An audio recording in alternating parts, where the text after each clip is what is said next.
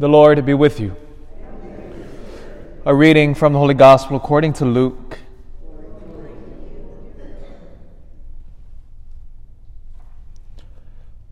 While the crowd was pressing in on Jesus and listening to the word of God, he was standing by the lake of Gennesaret.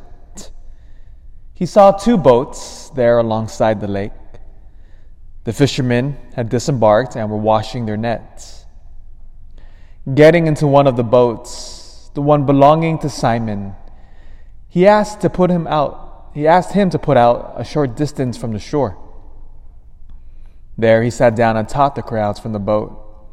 And he had finished speaking, and he said to Simon, "Put out into deep water and lower your nets for a catch."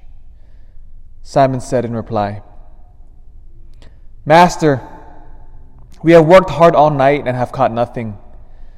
But at your command I will lower the nets."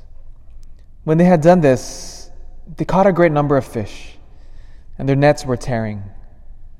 They signaled to their partners in the other boat to come to help them. They came and filled both boats, so that the boats were in danger of sinking.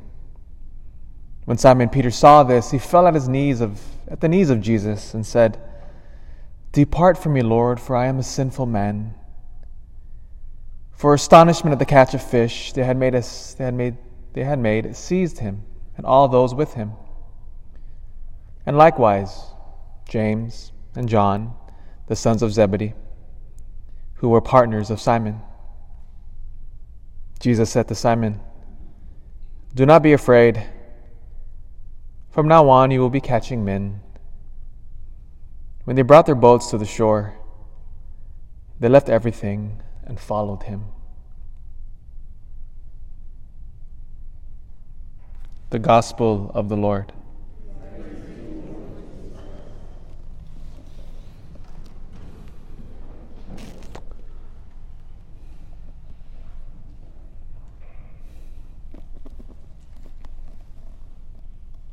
It's so key for us to always keep in mind,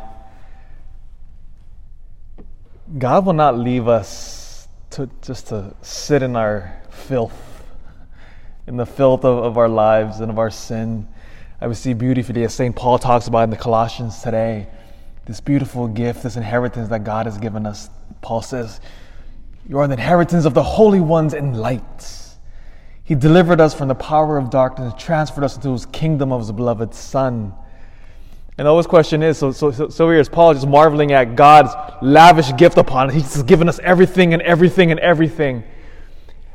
And which leads to the next question. Well, why? Why are you doing all of these amazing things? Because if somebody were to come up to you in the street and say, "Hey, you stranger on the street, I want to give you $1 million right now." What would our reaction be? You'd be like, "Oh, why? Why are you giving me $1 million? It's kind of you, sir."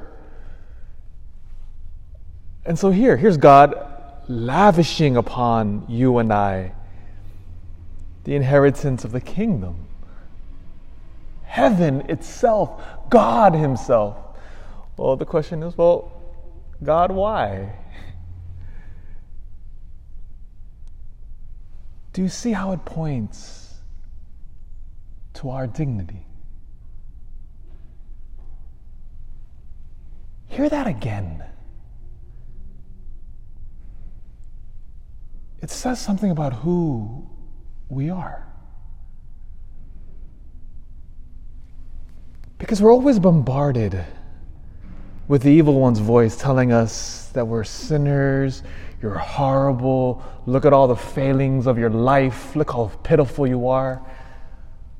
Don't get caught up in that web. Rather, look at what our Lord does to Peter. He gets into his boat. And this image here of Jesus getting into Peter's boat has always been seen in the early church as God who gets into our lives. Peter is shocked by this, by the presence of God, and he even asks Jesus, "Get away from me, I'm a sinful man." Jesus doesn't care. In a sense, I don't care how ugly you are.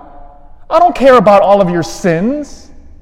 I don't care that you keep sinning the same sin over and over and over again. You know, one of the constant themes I hear in that confessional room is that, oh, Father, I've done it again. I don't care. Keep coming.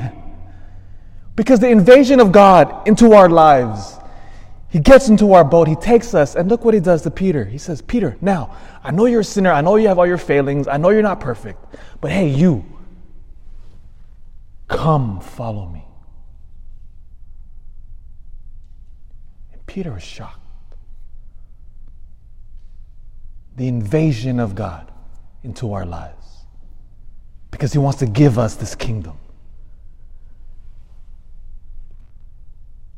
Why, Jesus, do you love me so much? Why, Jesus, do you want me? But God's our Father. And as a father, how could He do anything less?